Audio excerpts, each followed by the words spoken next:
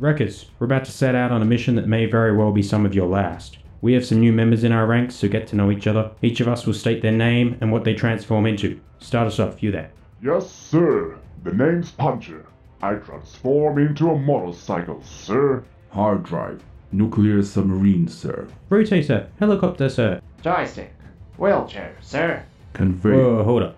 You say wheelchair? It's a big chair, sir. Firepower like you've never seen, sir. Who's next? Conveyor. I'm a stationary bike, sir. Whoa, what? You can't even move around, then? No, sir, but it's a bit cooler than a wheelchair, sir. Oh, okay. Roller. Concrete mixer, sir. Is that with the truck, or just the mixer? Just a really big mixer, sir. Just the mixer, okay. Auto driver. Funicular, sir. Cool stuff. I'm a minibus, sir. Blimp. I'm a blimp, sir. Sergeant, contact command. Tell them we'll have a few more casualties than we usually do this time around.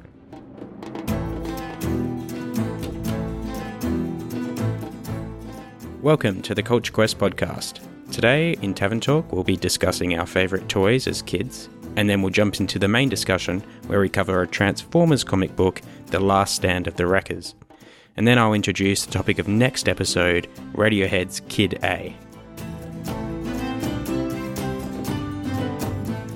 Hello and welcome to the Culture Quest. We are but humble adventurers, and today we jump all the guns. With me, as always, are Peter. Hello. And Barrio. Hello. And I am Inan. Thank you, the listeners at home, for taking part in our noble quest. Do you want me to later edit your hellos to sound like robots? Yes. Definitely. Today we're going to discuss the Transformers Last Stand of the Wreckers, a 5-issue comic series from 2010 by Nick Roche and James Roberts. This is going to be our second discussion about a comic book series. The first one, of course, was about All-Star Superman, so we'll see if we've taken something from that experience. And before we do that, we like to enjoy a bit of Tavern Talk. Alright, so this episode's Tavern Talk was inspired by the main discussion. Since its inception in the mid-80s, the Transformers franchise was well known for its line of toys and action figures. So when I was looking at stuff about the Transformers, I couldn't avoid looking at a bunch of toys and action figures and stuff. I really hope people don't get annoyed at me because I call these toys. I mean it in the nicest way. So anyway, that got me thinking about toys from my childhood and collecting toys and stuff like that. So, did you have any favorite toys that you can remember today? Yeah, as a kid, I always thought action figures were pretty cool. There's something like having a working edition of, the main character of whatever show or movie you kind of liked. But I never really got into it in terms of I like the Hot Wheels and Matchbox cars and stuff like that, but I never got into sort of paraphernalia, stuff of movies and stuff like that. Because one, I was a pretty uncultured kid. I'd never seen all the movies and stuff like that. I just kind of just existed. And as a kid, when you think you're an adult and you have disposable income, you're just going to go to the candy shop and just buy all the candy. Yep. Well, I kind of didn't past that phase. As an adult, I still do that. So basically, whatever shit I see, I will buy. So that's led me to get okay, I know you know about them, Anon, but Barrio, do you know about those tiny little figurines?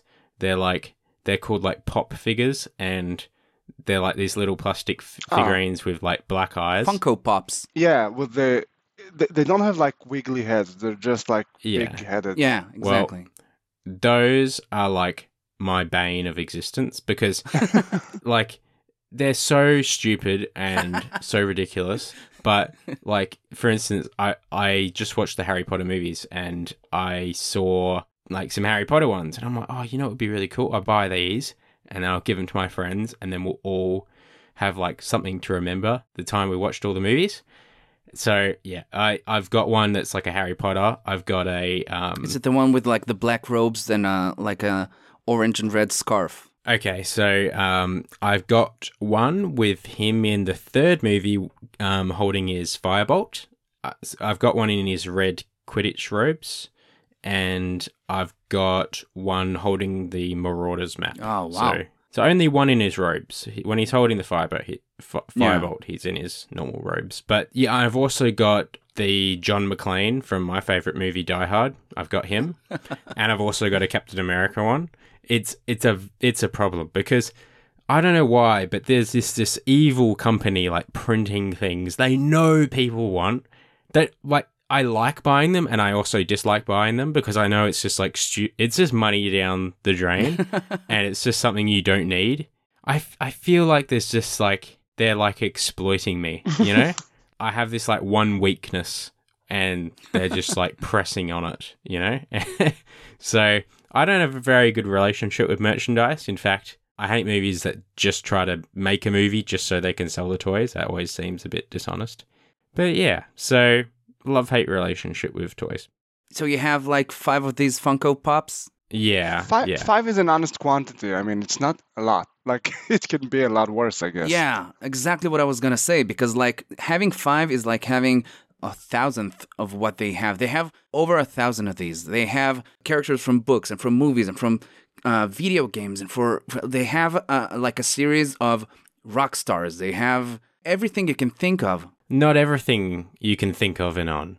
Because I am still waiting on my Led Zeppelin ones. Where are the Led Zeppelin ones? In the same breath, I will say, wait, I got to take a big breath. I wish they didn't make any more of these, yet I still want a 4-pack of Jimmy Page, John Paul Jones, John Bonham, and Robert Plant. Like, why? How can I want those 2 things? That's yeah. I have to say they're really cute. I don't have any of those, but cute. I keep seeing them and they're really cute. But the fact that they have one for everything just makes them uncool to me. I don't know. I was almost going to buy you guys one each and ship them to Israel because they made a Freddie Mercury in 1986. Yeah, I was gonna buy them, but like couldn't figure out how. So cute. I've seen that one. It's really fucking cute. It's so good. But I have to say, they have like those big heads and big eyes, and some of them don't work with those big eyes. Like I think there's a Bulbasaur one from Pokemon that just looks creepy. You know? Yeah. Funko Pop, I never did, though. I do really understand the appeal. I mean, they're horribly cute. Yeah. And the fact that there are so many and for everything, from cartoons and action movies and drama movies and from real life. Like I think I saw like a Kevin Smith one. Yeah, he has a few. Yeah. I can imagine meeting someone with a whole room full of them. So it could be worse, Peter.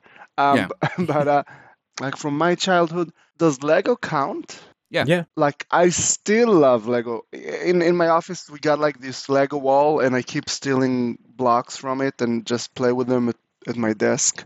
You know, building random stuff.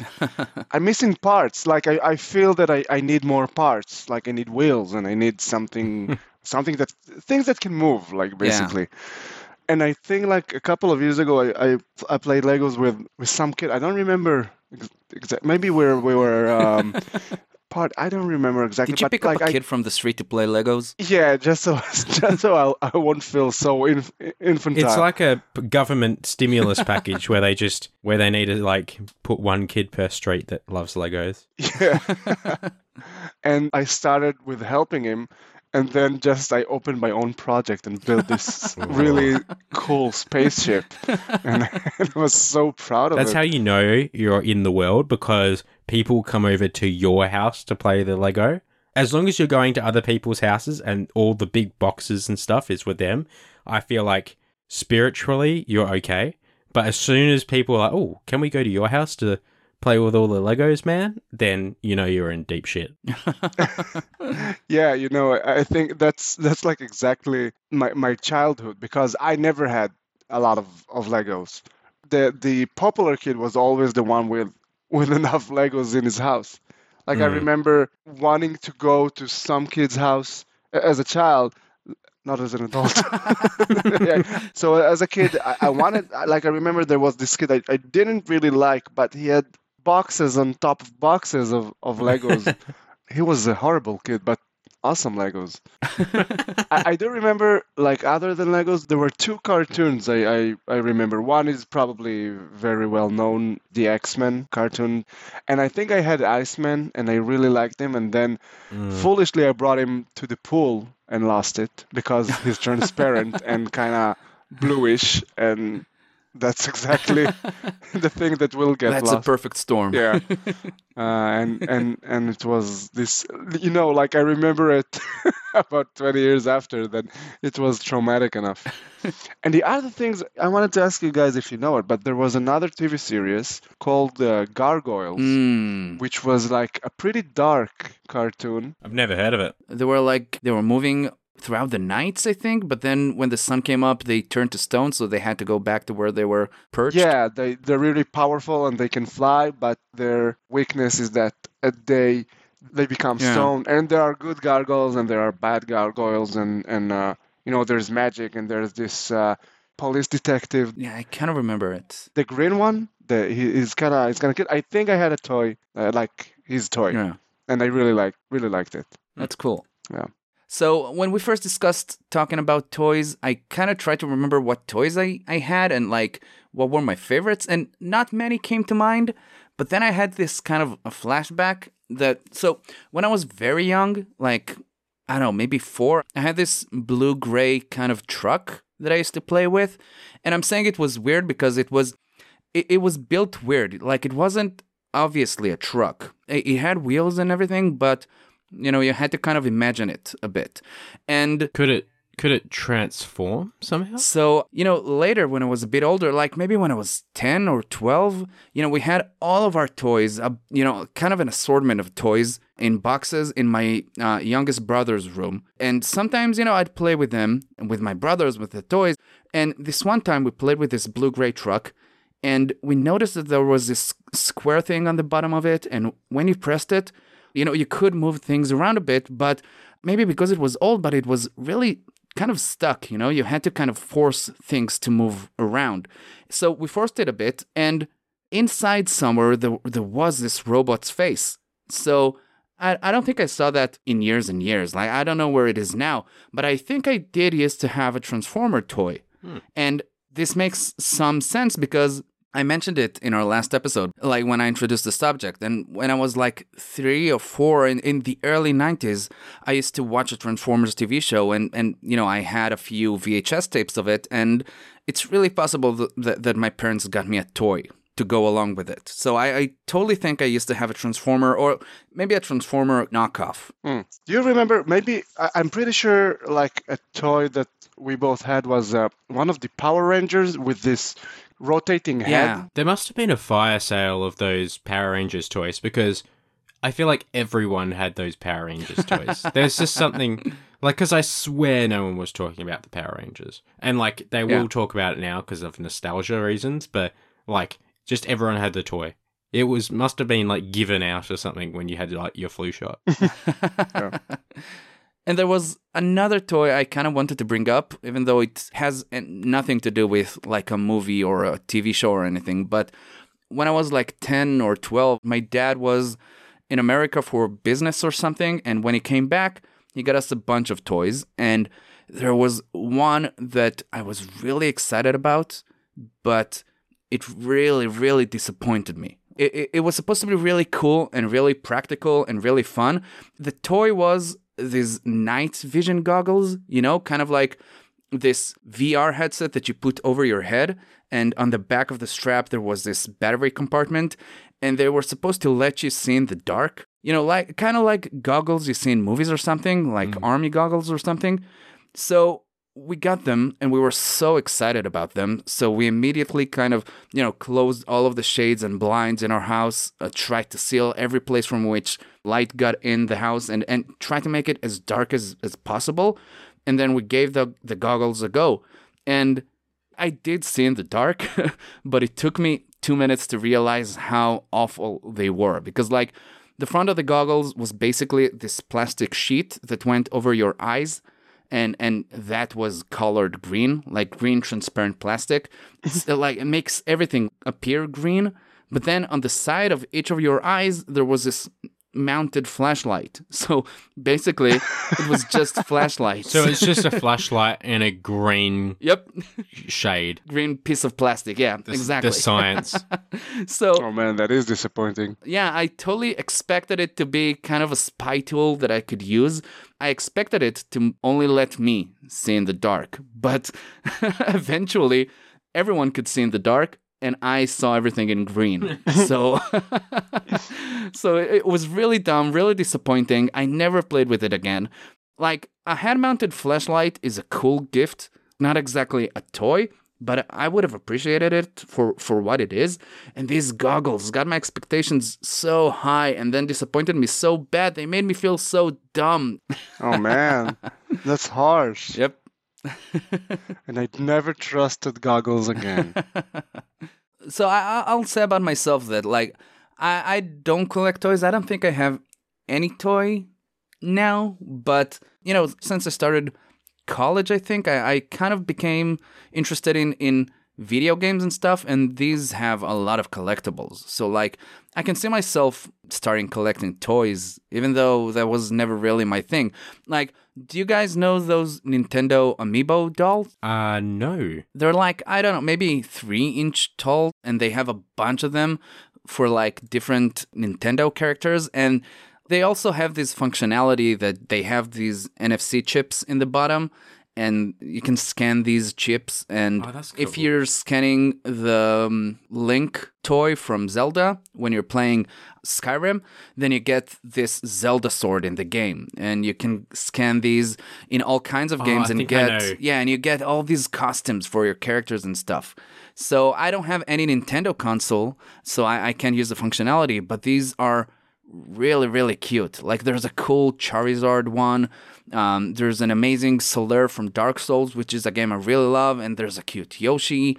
I would really love having them, and just to display them, you know? Cool. Yeah. When you guys see that typical, this, you know, the nerdy, geeky sort of comic book basement look where someone will have sort of like a big row of comics, and then they'll have like lots of figurines, usually in like a glass case, and then like a few comic book posters and stuff like that. Yeah. Like, what are your thoughts? Like, is that just like a massive waste, or is that like, because my thoughts of that is that, yeah, it's just something about how fictional they are. Like, for instance, if someone has like a bunch of sort of music posters and like albums and vinyls and stuff, that's good. That seems cool. But there's something that's like more serious about that. Like, when it's just figurines, there's something that's just so trivial and so sort of not amateur. Like, it's just such a odd thing, but it actually kind of calms me down a little bit, like just having something there that's not in the real world. Yeah. Like, I don't know. When I found out that video games can sometimes affect me and excite me as music does, as movies do, then it became cooler to me, you know, because like there are characters that I love to have displayed in my home now that when I was younger, maybe I used to think they were really geeky and shallow. But no, I think it's cool. I think for a lot of people, I think toys form this little bit of psychological like safety. Like, they're just, if you're in a room with a computer and stuff, but you have it's colorful figurines, and they're all from comic books. They're not from any serious movies and stuff. They're all just like Yoshis and Pokemons and stuff like that. It's hard to be stressed in that environment, like, because you look around and everything just looks so ridiculous, you know. I don't know, it does calm me down a little bit. Like, it's hard to persevere with any sort of serious emotion when you're surrounded by all that, all those figurines. It's really soothing. All the colors and the big eyes, cute characters. Yeah, it just cuts through the tension. Either that you know? or being incredibly creepy. Like, it depends. It depends on like the actual figurines and the actual place and the actual person, I guess. Yeah. Yeah. I don't know. The last few apartments I lived in, I used to have like my area is always white, and I don't have any decorations or anything. I'm mostly about the practicality of things. Maybe I always put a lot of work and time into making sure that I'm comfortable. Like, I told you this, but I'm sitting between 3 desks now. So I have a lot of room for things, but I don't have any drawings or posters or dolls or anything. But I'm starting to think that maybe I should have some, just for the calming effect that you mentioned. Oh, I don't know if this counts as a... I guess it's a toy. It's definitely a toy. But I have Jimmy Page's double neck guitar in like miniature form on a little miniature guitar stand on my desk at work. That's actually really cool. So it's got like strings and like all the like writing and the design, something like that. I just put it in between my 2 monitors, and it's actually like, no, I wouldn't say soothing, but I just say like it's just a cool thing to have. Right? Hey, it reminds you of your favorite band. Yeah, it's cool. It's a good talking point. Yeah, I definitely pick it up and do the Stairway to Heaven solo every time I do. Every day. Yeah. Damn,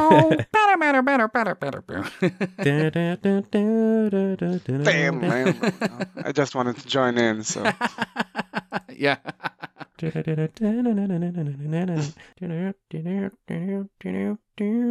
want to keep listening to Peter. Yeah, you got to finish it, Peter. Bring it home. Bring it home. It's an amazing song. Yeah,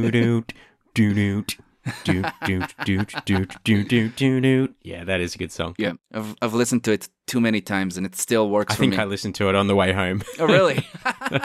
I was listening to The Song Remains the Same album, the live album, and this one came up. So good times. And bad times.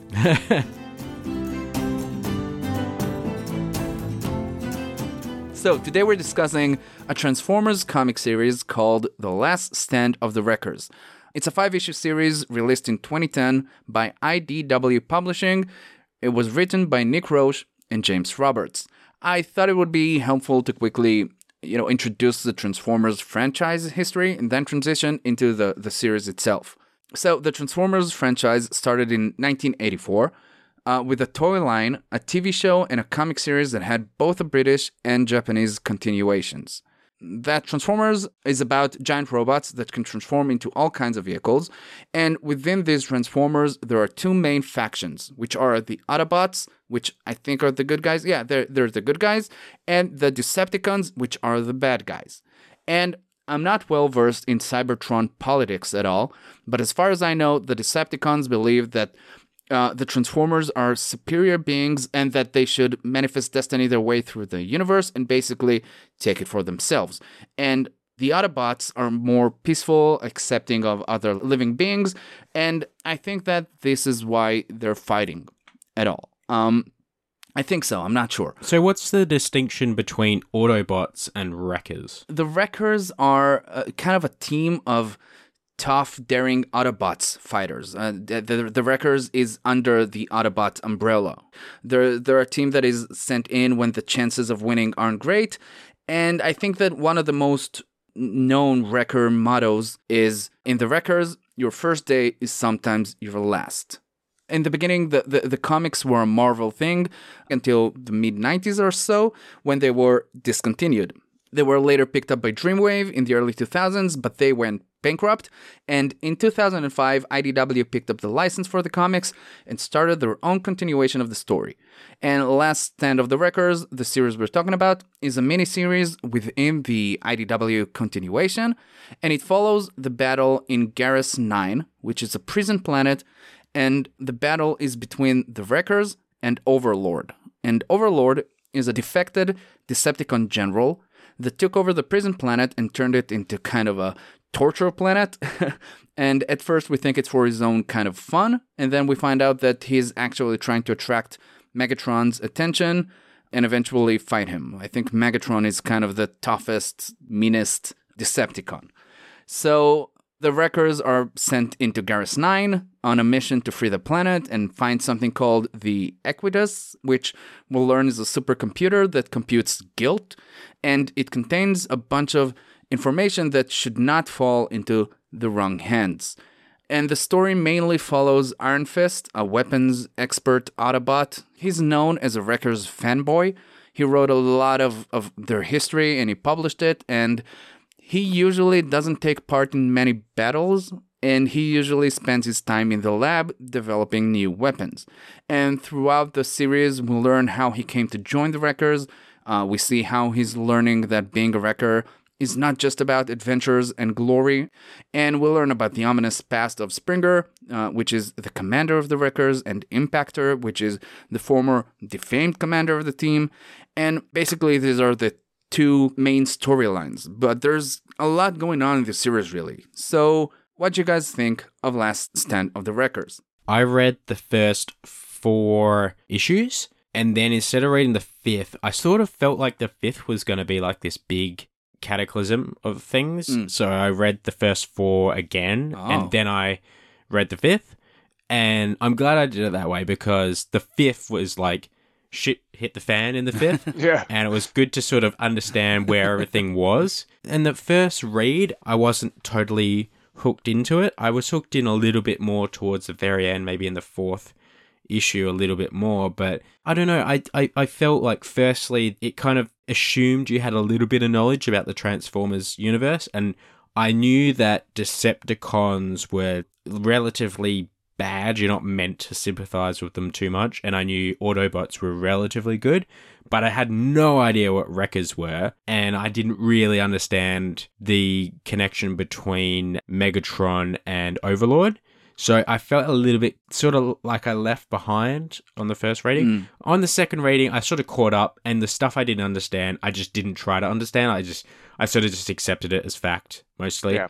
And I had much better time on the second reading, and the 5th was, as I expected, was like really devastating and big. So overall, I had a good time, and I don't know if I would have had a better time if it was a more simple comic that didn't introduce like as many sort of storylines and just kept it real bare bones, or if I would have enjoyed this where there's more to digest, but maybe it's better for multiple reads. But it's definitely something I would recommend to people. Like if people are dissuaded against anything in the Transformers universe after watching some of the later movies, because I know the quality drops quite drastically, then I would say this is probably a good place. If you're interested in Transformers and want more, I think this is actually, I feel pretty confident that you would enjoy it, because it's got a bit of depth to it. I completely agree with you, Peter. Maybe it's because I don't read a lot of comics, but I also got this vibe from the All-Star Superman that we had.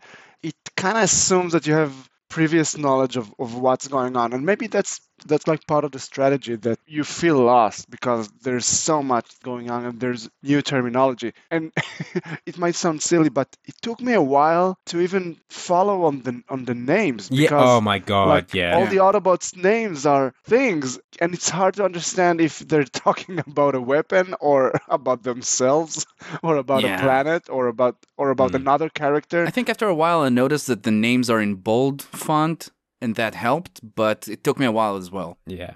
You sure? Definitely not sure. I think it was, but I'm not sure. They're talking about Pyro and Iron Fist and Cup and Springer and and Twin Twist and Terminator, not Terminator, Impactor and Overlord. Like I didn't understand if like Overlord was his name or was it his position, his rank. Like he's the Overlord of things. Once I did figure out a bit what's going on, I kind of enjoyed it. Definitely the drawings were good, and the plot, which I guess we'll talk about, was like it started a bit silly, but then kind of like it got its direction. So I had a rough start, but I think all in all I enjoyed it.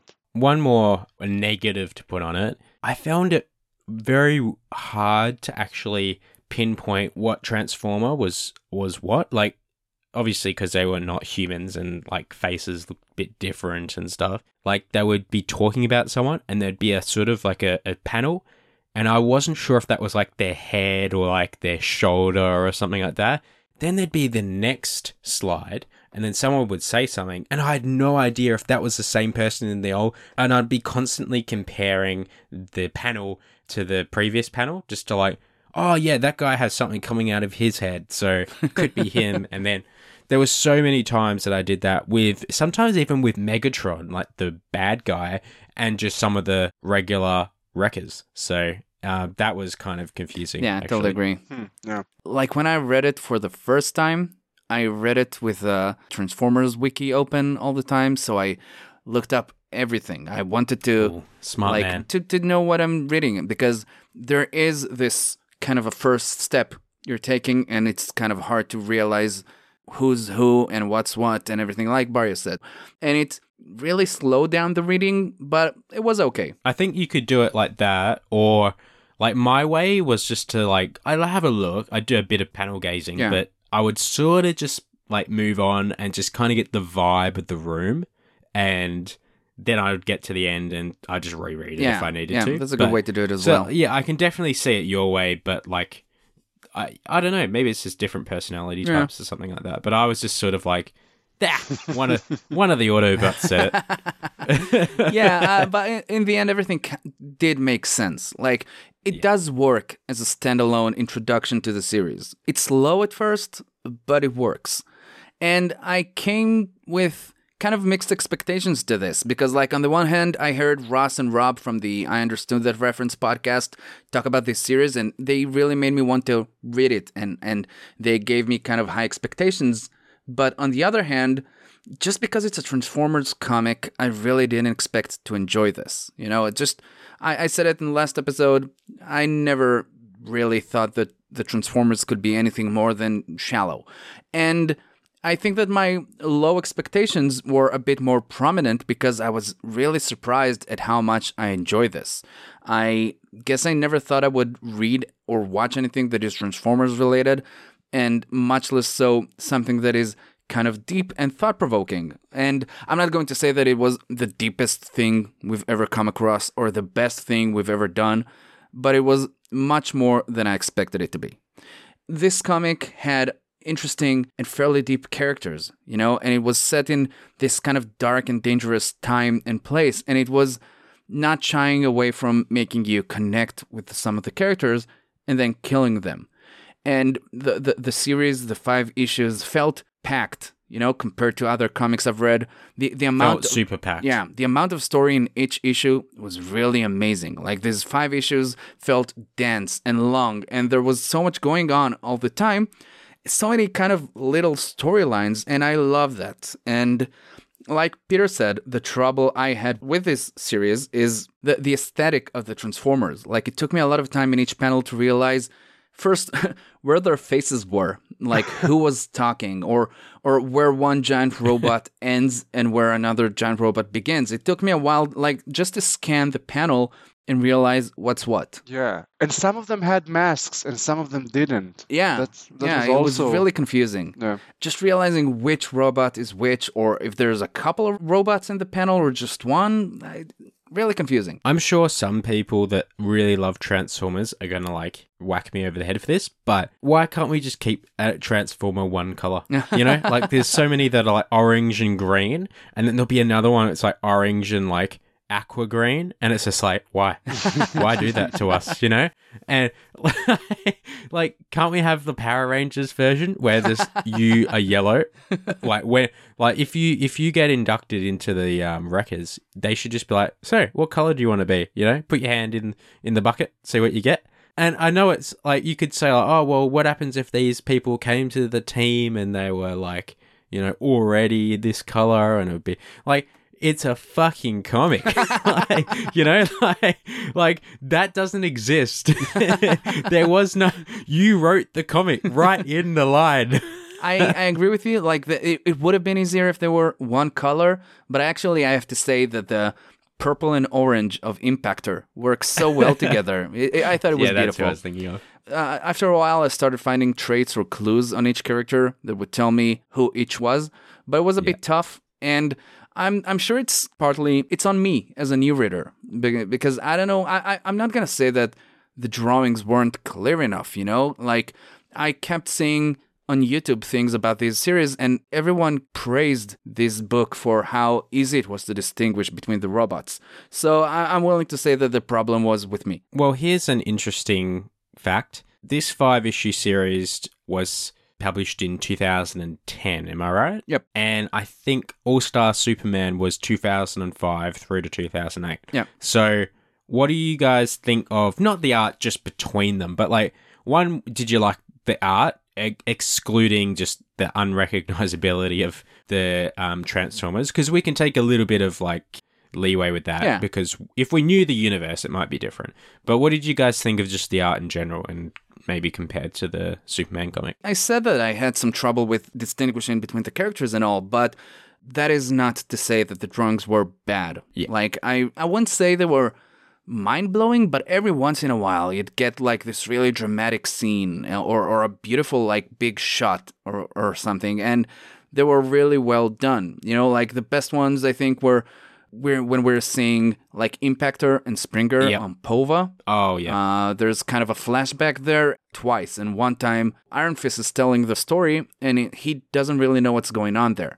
But when we're learning the truth, then the drawings are a bit different and a bit more, I think, darker. And we're learning what really happened there. And we learned that Impactor kind of lost it there. And he has this deadly look in his eyes, and it's raining. And there's something about the gray and blue colors in the background, and Impactor's purple and orange that really work together. And then the best drawing in the series, the one after Impactor has killed all the, I think they're Squadron X or whatever it is. Yeah. And he's standing over their bodies, gun still smoking, covered with coolant or Transformers blood or whatever it is. And it takes an entire page, and it's just beautiful. That was my favorite, yeah. I bet it's the most iconic image from this series. Yeah, definitely. I thought the art was good. I'm still putting the 2005 All-Star Superman ahead of this. I just like the art a bit better. In fact, I feel like this art is on the generic direction. Like, it's very sort of, I don't know how to say it, but I feel like the vast majority of comics, like, there's sort of like, there's different styles where some people prefer a bit more wavy, like an impressional sort of traditional like painting sort of art, and then there's a lot ones which are really like jagged.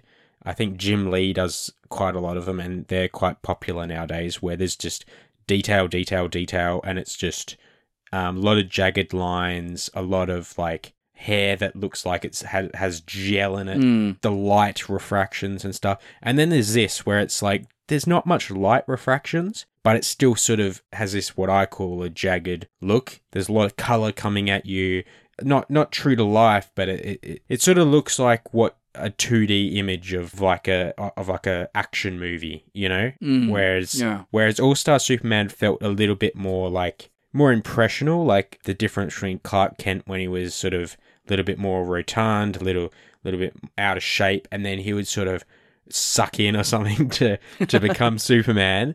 You could see his eyes were sort of a little bit dazed and stuff like that. It was all very, not rushed, but it was just like so the reader got the gist of the feeling of it. Whereas this one, it didn't feel like it had any feeling. It felt like it was sort of a bit more monotone. It felt very sort of like an omniscient sort of drawing. Like it just felt like a representation of what was there, you know, like almost as if like you took a photo and then tried to make it look a bit interesting. That's kind of what it felt like to me. Those thoughts are a little bit jangled up, but that's my general thoughts. I still enjoyed it though. I think it was a very interesting choice to put, what's the girl's name again? I keep forgetting. Verity, yeah. So I think it was a good call to put her in, because definitely she didn't do anything with the plot. She's completely redundant and everything. Almost nothing, yeah. Yeah, and I think it could be pretty much the same. But it was very interesting to see like the drawing of something human in this robot's world. It kind of also emphasized how vulnerable she is, and that's a big part of the Autobots narrative, right, from what you described earlier, Inon. So it was definitely a good choice to put her in. I wish she did had something more concrete to the plot, but it was interesting to once in a while see how a human would look like in that scenario. And the fact that she also dresses up in that robot suit also... Yeah, she has this mech suit or something. Yeah. It also, like, you feel like this is how I would feel, right, if I was there. So gives you like an anchor point to like what a exactly human would sort of be like, you know. She has a role kind of in the end. She's writing Iron Fist's story. After Iron Fist get that Akita computer, all the data from the Equitas. Equitas, yeah. Then he says like, I know everything and everything is a lie. And she says, it doesn't matter. We need to go on. And then she says, oh, wait, it does matter. Can you tell us about Impact Turn? Yeah, that was her plot point. That was like the reason she was in the book. Just to be like, yeah, I was just kidding back there. Anyway, what's the gossip? Yeah. Do you think every Transformers book has like a human for scale? Like, is it something regular with these books? Probably. Yeah. Maybe that's why she didn't die. She needs to be in the next book.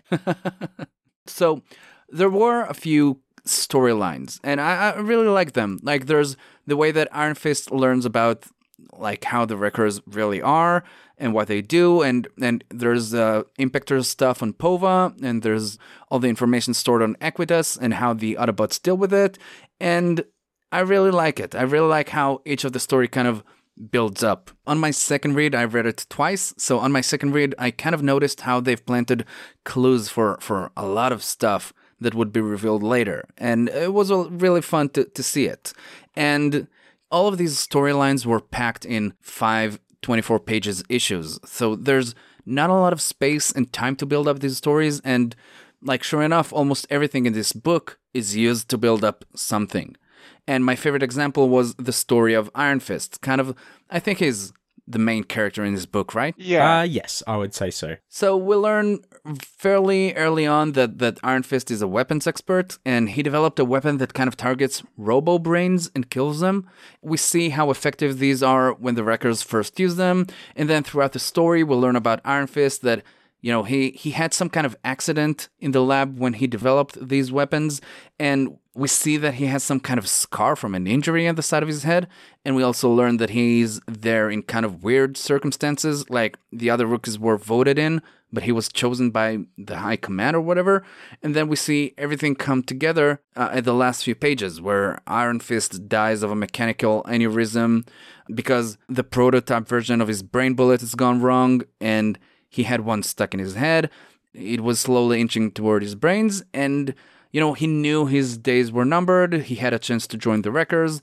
Prowl, one of the commanders, as he's seen Iron Fist publishing about the history of the Wreckers, and he knew that he was a weapons expert, and he also knew about the accident. So he let Iron Fist join the mission. And the whole storyline builds up really well, and it's really interesting. I think, okay, so we have, what are we going to say? We have Iron Fist Physitron. Then you sort of have the Overlord Megatron, which is interesting because Megatron never really shows up. It's just, it's sort of all in Overlord's head, you know, like he's just trying to, he has daddy issues, basically, is how to sum it up. And and then you have sort of the Impactor and Springer thing, which I thought was probably the most interesting, maybe. I thought so too. And then there's like this little thing with Twin Twist and his twin, it's Topspin, right? Yeah. That one is sort of like introduced a little bit, like how there's sort of like a brotherly relationship, because I believe Topspin only went into the Wreckers to sort of look out for Twin Twist. Yeah, something about a production defect. Yeah. That kind of connects them together. It happens to 2 in a million. Yeah. And that one felt a little bit rushed because there's only 5 issues and they had about 5 storylines almost. It just felt like maybe they should have like just cut that out completely and just used them as just standard Wreckers. And then there's also the tiny little bit of Pyro. He's the one who goes on the suicide mission. Yeah. So he felt like such a dick to me in the original. So basically, he doesn't want to give himself up when they confront themselves with Equitas and they realize someone has to give themselves up. And he's like, nope. I'm not doing that. I'm going out in a blaze of glory and I'm going to, you know, thing. And then like 3 minutes later, they're like, oh, there's people at the door and we need... Someone has to buy us some time. Basically, you need to kill yourself, Pyro. And he's like, yeah, let's do it. In fact, they didn't even mention it. He was just so keen to do it. So I don't know, maybe he felt bad or something like that, but... I really love that bit, actually. Like, it was really one of my favorite panels because, like, the others run away, right? And we see them kind of move on in the back of the panel, and one of them says, like, I'm sure he'll be able to give them a good fight, right? And then in the front of the panel, we see a bunch of Decepticons with wild, kind of sick grins, and they're tearing him apart. Yeah. Ugh, I loved it. Yeah. It was kind of a weird defense system for Equitas. Like, instead of putting in the password, someone has to give his life. Yeah. Like if you went alone, that would really suck. Yep. It's just to power up. It required energy, right? It's just to turn it on. Maybe, yeah. It was a very interesting storyline, the whole thing with Equitas, right? Because, like, it's a supercomputer that computes guilt and kind of determines your punishment, kind of instead of a trial. And he has a lot of information about Autobots that, like, you know, they were guilty of some things, but they weren't punished for them. So, like, if the information would get in, I don't know, Megatron's hands or something, then they would kind of basically have enough information to bring down the Autobots and basically win the war or something. I think what I got from it is, like you mentioned, the big chunk of the narrative is, you know, how Iron Fist or Fistitron or whatever, Physitron, like he documented the chronicles of the records, right? And it's very popular. Yeah, like they're heroes and everyone looks up to them, and that's like a big motivational boost. And Impactor's in jail, and you think it's because like he did something that is questionable but morally good, so the legend persists. And like you see what happens to Iron Fist once he figures out it's not true. Not only that it's not true, like Impactor is probably a horrible Autobot. He became obsessed with hunting down Decepticons. Yeah, and what brings Autobots together is kind of like the compassion side. That's the only thing that differentiates them from the Decepticons, like other than the logo on their chest or something, because they look pretty much the same. Like you don't have like I always thought that Decepticons look evil, but this comic showed me that no, like they all look the same. They just pick sides. Yeah. And like you see the crisis that Iron Fist that actually wrote all the chronicles kind of like goes through once he realizes that everything is false and those great wreckers aren't that great and they're actually pretty horrible. At least their leader is. So I think at the end, like they were really afraid of that information, and that's the most interesting thing for my opinion, because it kind of finished with a tone that we're not really sure if the Autobots are really better than the Decepticons, right? Because obviously they had a lot of crimes in their back, and they're afraid of what it's going to do with the morale. Because if this will fall into Decepticon hands and they can show the universe and all the Autobots that all of them are monsters, then that kind of like makes all the ideas behind what they're fighting for kind of crash. Yeah, it's not black and white. It's not that the Autobots are good and the Decepticons are bad. And that's when characters are a bit deeper or a bit more interesting, when they're gray, where they're somewhere in the middle. Like, no one here is perfect. And like Iron Fist really deals with it. He really looked up to the Wreckers and he finds out that they're not perfect. They're not just good. They're not just heroes. There's a lot more to them than that. I felt like there was like this weird lore within the comic, LORE.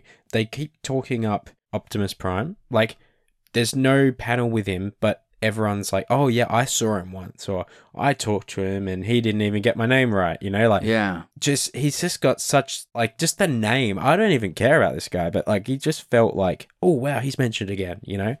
I don't know, it was weird. I think like that is a sign of them setting up something else, because it definitely, like, it put in perspective, that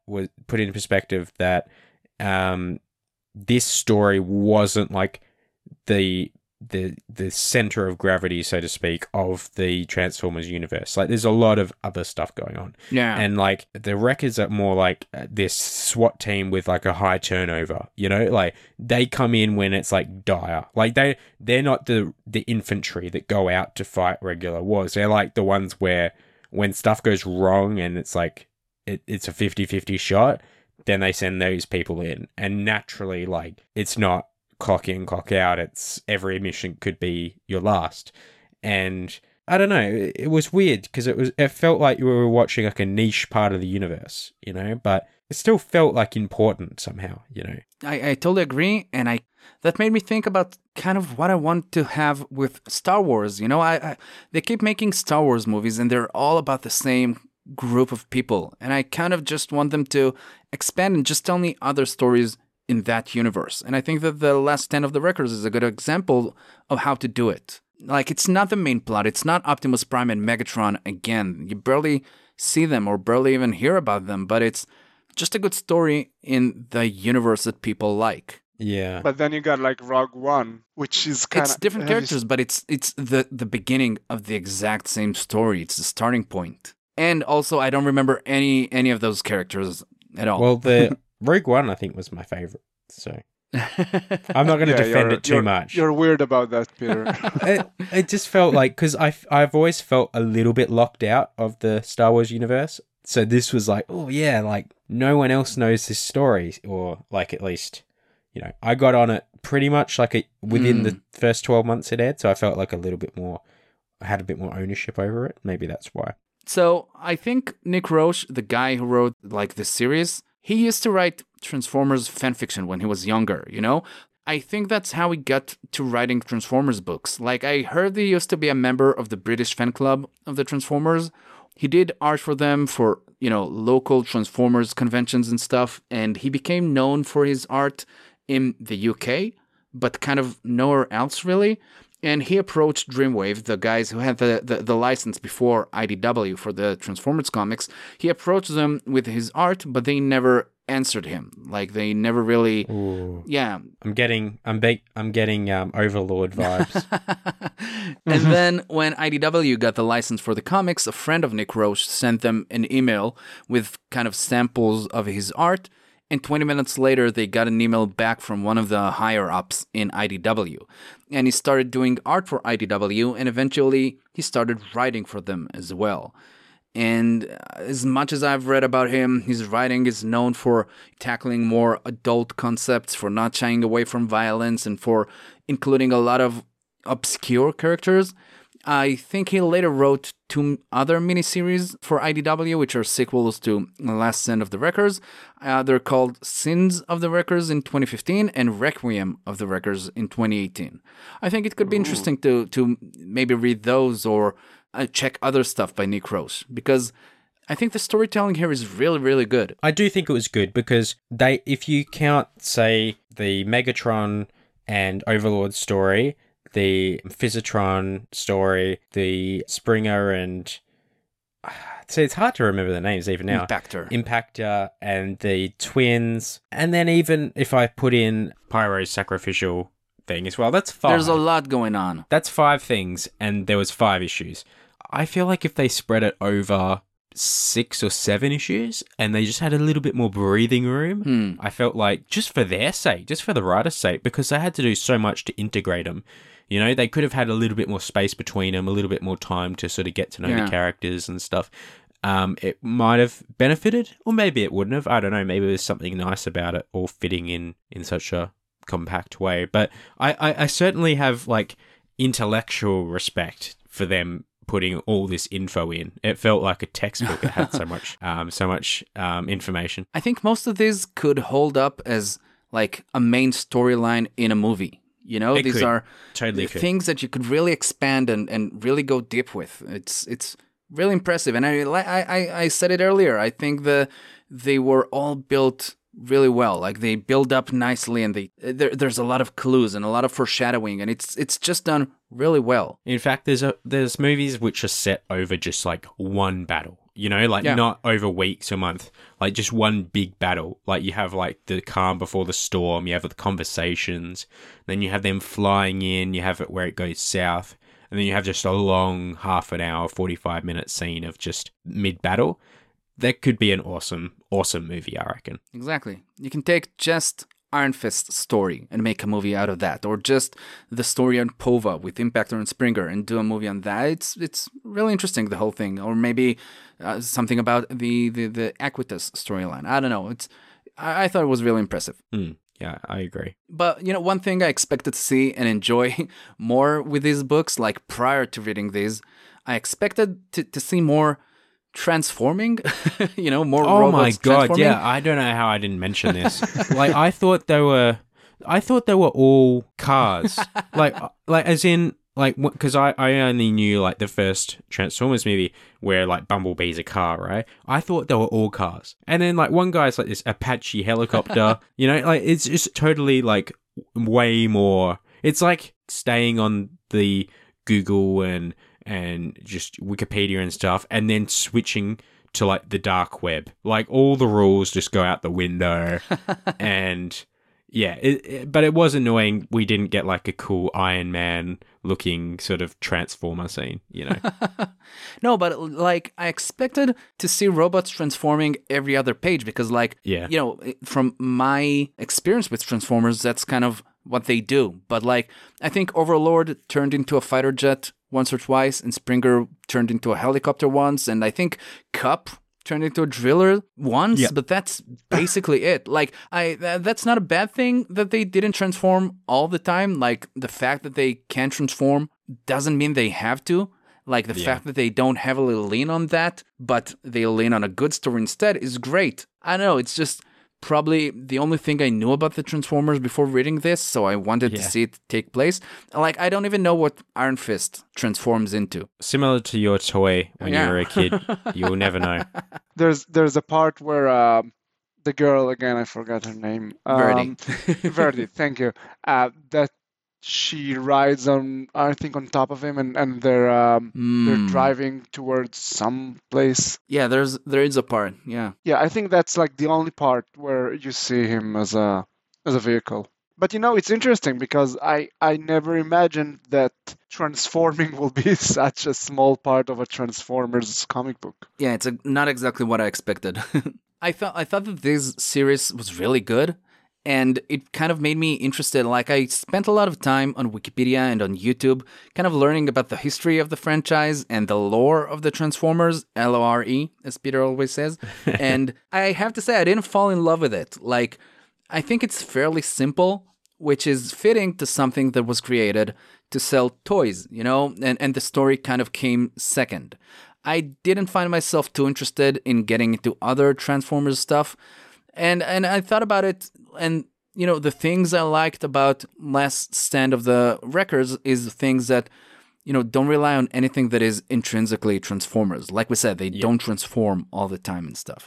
And I guess that when you have, you know, kind of standalone stories that are done by talented people, like when you don't force it to be connected to a bunch of other things in the universe, they can be really good stories on their own. This story could have been about anyone else, you know, like you could have swapped all the robots with people who use different tools or something like that, and it wouldn't have affected the story.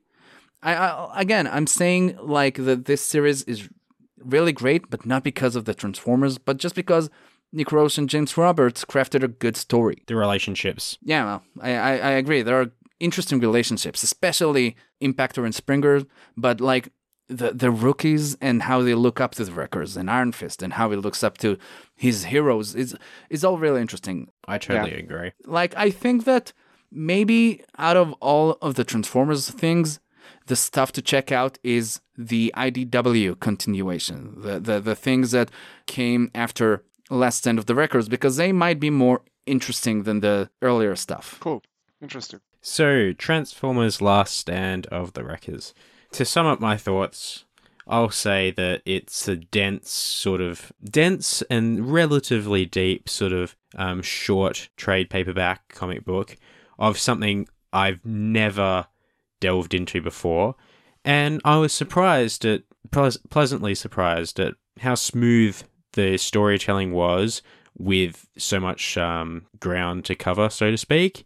And there's some gripes, maybe some things to do with like identifying which characters were which and sort of some of the art. But on the whole, like the bare bones of a great story are there. And I think for people that are going to get into this universe, I think this is probably a good starting off point.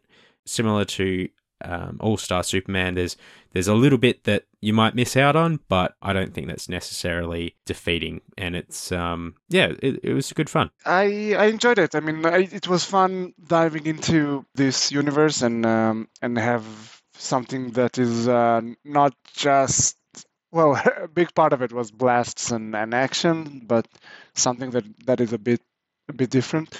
I enjoyed the drawings, even though it was confusing at times. It was fun. Like it's a fun experience, and it's something for someone who is completely clueless about the Transformers universe.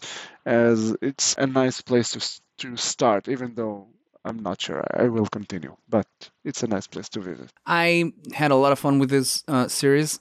I really love the different storylines and the way they unfold over the 5 issues. I said it, I didn't expect this to be good just because of the Transformers logo on the book, but I was obviously wrong. And that being said, when I tried to get into the history and the lore of the franchise, like I said earlier, I didn't think it was too interesting. I might try to read other stuff from the IDW continuation or other stuff by Roche and Roberts. I don't know, maybe that's a part of the Transformers history that will resonate with me. I'll add that the guys from Comic Book Keepers podcast told me over Twitter about a book called Transformers Exodus that is supposed to be about how Optimus Prime and Megatron used to be friends and how they became enemies and stuff. And they said it's sounds cool. Yeah, they said it's a very good book, so I might give it a go. I think it's a book and not a comic, but I'm not sure about that. Just to summarize, Last Stand of the Wreckers, to me, was a really pleasant surprise. I had a lot of fun with it. So, as we do at the end of each step of our quest, we're going to take a vote that will decide whether or not Last Stand of the Wreckers has a place in the Culture Quest Essentials Guide. We will each have a chance to persuade each other and state our case for or against Last Stand's induction to the Quag, and then we will vote with a gentlemanly tip of the hat for yay or an ominous stroke of the mustache for nay. And the vote must be unanimous in order for it to pass. So, my fellow adventurers, let's have a vote. It's been fun. Like for one who doesn't read a lot of comics, it's interesting. I'm not sure if it's a must. Like it's not in the main. I wouldn't say it's a mainstream cultural asset. It's an interesting experience, but I don't feel like it's something that it's gonna blow your mind or change your life. It is fun though. It is fun. I'll say that because it's a little bit sort of on the niche end, it doesn't necessarily disqualify it. Definitely doesn't disqualify it. All that means that to sort of counteract that nicheness, it sort of needs to be sort of relatively flawless. And just walking past that sticking point, I'll say I had a lot of fun as well with it. Who knows how I'll vote? I'll say it wasn't as childish and shallow as I expected it. Quite the contrary. It was really, really deep, really, really fun experience. I was surprised at how, like, people who talk about this on YouTube or about the Transformers on Reddit and stuff like that, how passionate they are about this. Like, people are really into collecting the toys and collecting the comics and the movies and watching all the stuff and the TV shows, and there's a whole world here, and people really love it. And to me, I went back to the earlier parts of this franchise, and my excitement that, this book sparked in me kind of fizzled out. But I don't know, I'm still going to give the IDW stuff a chance. Who wants to vote first? Maybe we should all do it in the same time. I'll vote. I can see people who don't want to vote first. Okay, so I had a lot of, as I said before, this is a little bit niche, so it really did have to sort of fly by without any real bigger complaints. And just because we did have some really sort of tangible complaints with just a little bit of sort of simple stuff, like just the fundamentals of trying to like just see who said something or who that was directed to in conversation, especially towards the start while they're all in the same room. And also that it does chuck you a little bit in the deep end, even if reading it again sort of clears it up. I can't say it's like it's just like a real sort of flawless like final edition of something that I'm really sort of would be proud to kind of have in the Quag. So for that reason, I've got to have an ominous stroke in the mustache, unfortunately. This is something I would recommend to anyone who's interested in comics or storytelling or stuff like that, but my heart says stroke your mustache. I wouldn't want this to be someone's first comic.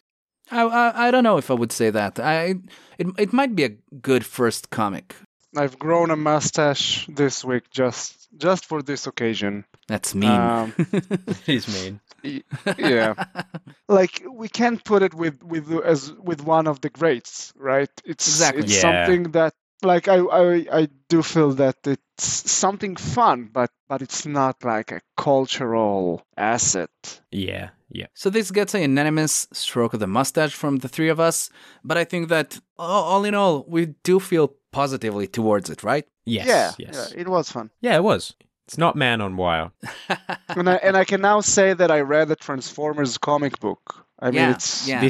This goes in the sort of the meditations bucket of, oh yeah, we do lots of diverse things here, you know? Like Yeah, Transformers comics, you know? Haven't done the movies, but done the comics. Rolls off the tongue really nicely. we should Very never impressed. do the movies, please. Never No. the movies. Yeah, I don't hear good things about them. But as a three-stroker or a unanimous stroke winner or whatever you want to call it, this is in the same club as Flight of the Conchords, Hunt for the Wilder People, and Deja Vu by Crosby, Stills, Nash & Young. So Wow. it's in good company. Yeah, Deja Vu and Yeah. Hunt for the and Wilder Man, People. Man on Wire, obviously. Yeah, yeah. That would be That's like, bad company. yeah, that is bad. But the fact that the fact that Deja Vu and Man on Wire are in that same category is alarming to me. I tried to give Man on Wire a tip of the hat, but you guys blocked And me. I refuted it. Yeah. So, yeah, I just don't want people to think that we didn't like this, you know? But this is out.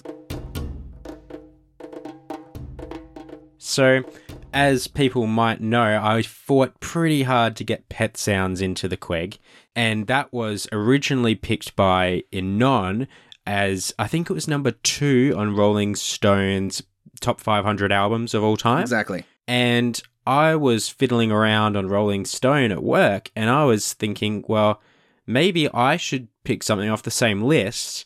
So I went to type in Rolling Stone top albums, you know, and there was this other list, which was a top 100 of albums in between 2000 and 2009. So basically the 2000s. And I decided as I clicked on it, I'm just going to go for number 1. Whatever number 1 is, that's good enough for me. If it's good enough for them, it's good enough for me. And what came up was something that I hadn't heard of this album, but I've heard of the band, and it's Radiohead's Kid A. So K-I-D-A. So just a bit of background. Radiohead is something that I've always looked at as sort of like a heavyweight in sort of rock or music in general. They command a lot of respect and they have a big fan base, a little bit like Zeppelin, Nirvana, Beatles, you know, Pink Floyd. They're sort of in this league where people will rank the albums and talk about the band members and post reunion concerts or something like that. You know, it's in that sort of group. So the Radiohead's biggest album is the OK Computer album. So I thought this might have been before that, but I look it up and it's actually, I think it's the one after that. So it's a few years after, and I think the gist that I got was this was them transitioning to a new sort of sound. So a slightly away from rock music into something more electronic. And look, I just thought Radiohead's probably one of the biggest gaps that I can think of actually in music. And it's a little bit out of left field for me. I don't listen to much stuff later than the 2000s, and this is electronic, which is something else I don't really listen to. I couldn't name a band member before I clicked on it, so it just ticks all the boxes essentially for what the Culture Quest is. And hopefully maybe if Pet Sounds doesn't get in, maybe we'll try the number 1 from the 2000s. So so this one is actually from the year 2000 as well, so it's early on. When you said we're gonna do a Radiohead album, I was really excited. I never listened to them really, and I have a few friends who do love them. Like everyone I know who really got into the band really seems to love them. So I told people like, oh, we're gonna do a Radiohead album. So and a lot of people were really excited about that. And then they asked which album, and I said Kid A, and they all said, oh, I don't really know that one. Really? Yeah, a lot of people who really love Radiohead don't really know this album, and a lot of people like also said, you should have done OK Computer. And then I kind of looked into why, and like this one, Kid A is where they really start trying to be more experimental and really try new things. And this album is supposed to be kind of weird, but I'm excited for it. I think I think in all music, if you sort their discography by user ratings, this one is the top one. Ooh. Yeah, I don't know. Maybe my friends don't really know this album really well, but out of all Radiohead listeners, this is considered to be the best one. Yeah. My impression of Radiohead is kind of alternative rock, kind of progressive rock, kind of interesting rhythms. Maybe a bit experimental, but this album is supposed to be like all in all weird, experimental, maybe a bit avant-garde, maybe. I don't know. I'm really looking forward to see what we think of this one. Well, Yeah. I've got a little bit of a, you know how like people in boxing matches sort of have that introductory like, oh, this 3-time heavyweight champion, and yeah, I've got a little bit of one of those if you want to hear it. Yeah, definitely. Okay. With producer Nigel Godrich, Tom York, guitarist Ed O'Brien, drummer Phil Selway, bassist Colin Greenwood, and guitarist Johnny Greenwood, create an enigma of slippery electronics and elliptical angst, sung by York in an often indecipherable croon. The result was the weirdest hit album of that year by a band poised to be the modern rock Beatles. Wow. Sounds cool, right? Yeah. Modern Beatles, that's high praise. I know. So I don't know. I think this is going to be kind of a weird one. Maybe this is an album that, like, a lot of things with this Culture Quest that we're doing is things that they deserve a fair go. You know, they deserve a few listens before you judge them. We are like the Equitas system. We just give like fair trial. Well, actually, I guess they give the percentage of guilt, but we just give them a fair trial. So Yeah. I don't know. I think this is an album that will require a few listens before I can really say how it feels, because I'm not expecting a lot of hooks. Yeah. I'm pretty excited, I gotta say. I as in none, I got a lot of friends that love Radiohead, and I never got to really listen. So, and starting with this, that's supposed to be interesting. Yeah. That's good. Maybe this isn't the best entry point to Radiohead, but this is going to be an interesting one anyway. Yeah. So thank you, Peter, and thank you, Barrio, for staying true to our goal. And thank you, the listeners at home, for helping us along the latest stage of our quest. We hope that you join us again next episode, and we'll talk to you soon. Bye-bye. See you guys. goodbye. The Culture Quest podcast is part of All the People Network. Visit our website at culturequestpodcast.com to contact us or see a list of our upcoming episodes. Follow us on Twitter at CQ_podcast and tell your friends about us. Find out more information about All the People Network and the other podcasts it includes at allthepeoplenetwork.com.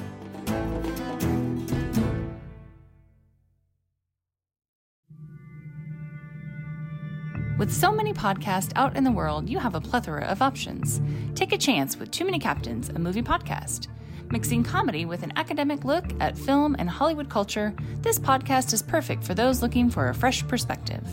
From deep dives into classic films to debates on digital streaming versus physical media and film discussions based on randomly chosen topics in our What Are We Talking About segments, there's something to satisfy all your movie podcast cravings. So if you're feeling lucky or feel the need for speed, grab your shaken martini or some fava beans and a nice Chianti and subscribe to us on Spotify, Apple Podcast, or Google Play. For more content, visit amoviepodcast.com. Find us on Instagram at Too Many Captains Productions and on Twitter at It's a Film Podcast. Too Many Captains, the jolliest bunch of podcasters this side of the nut house.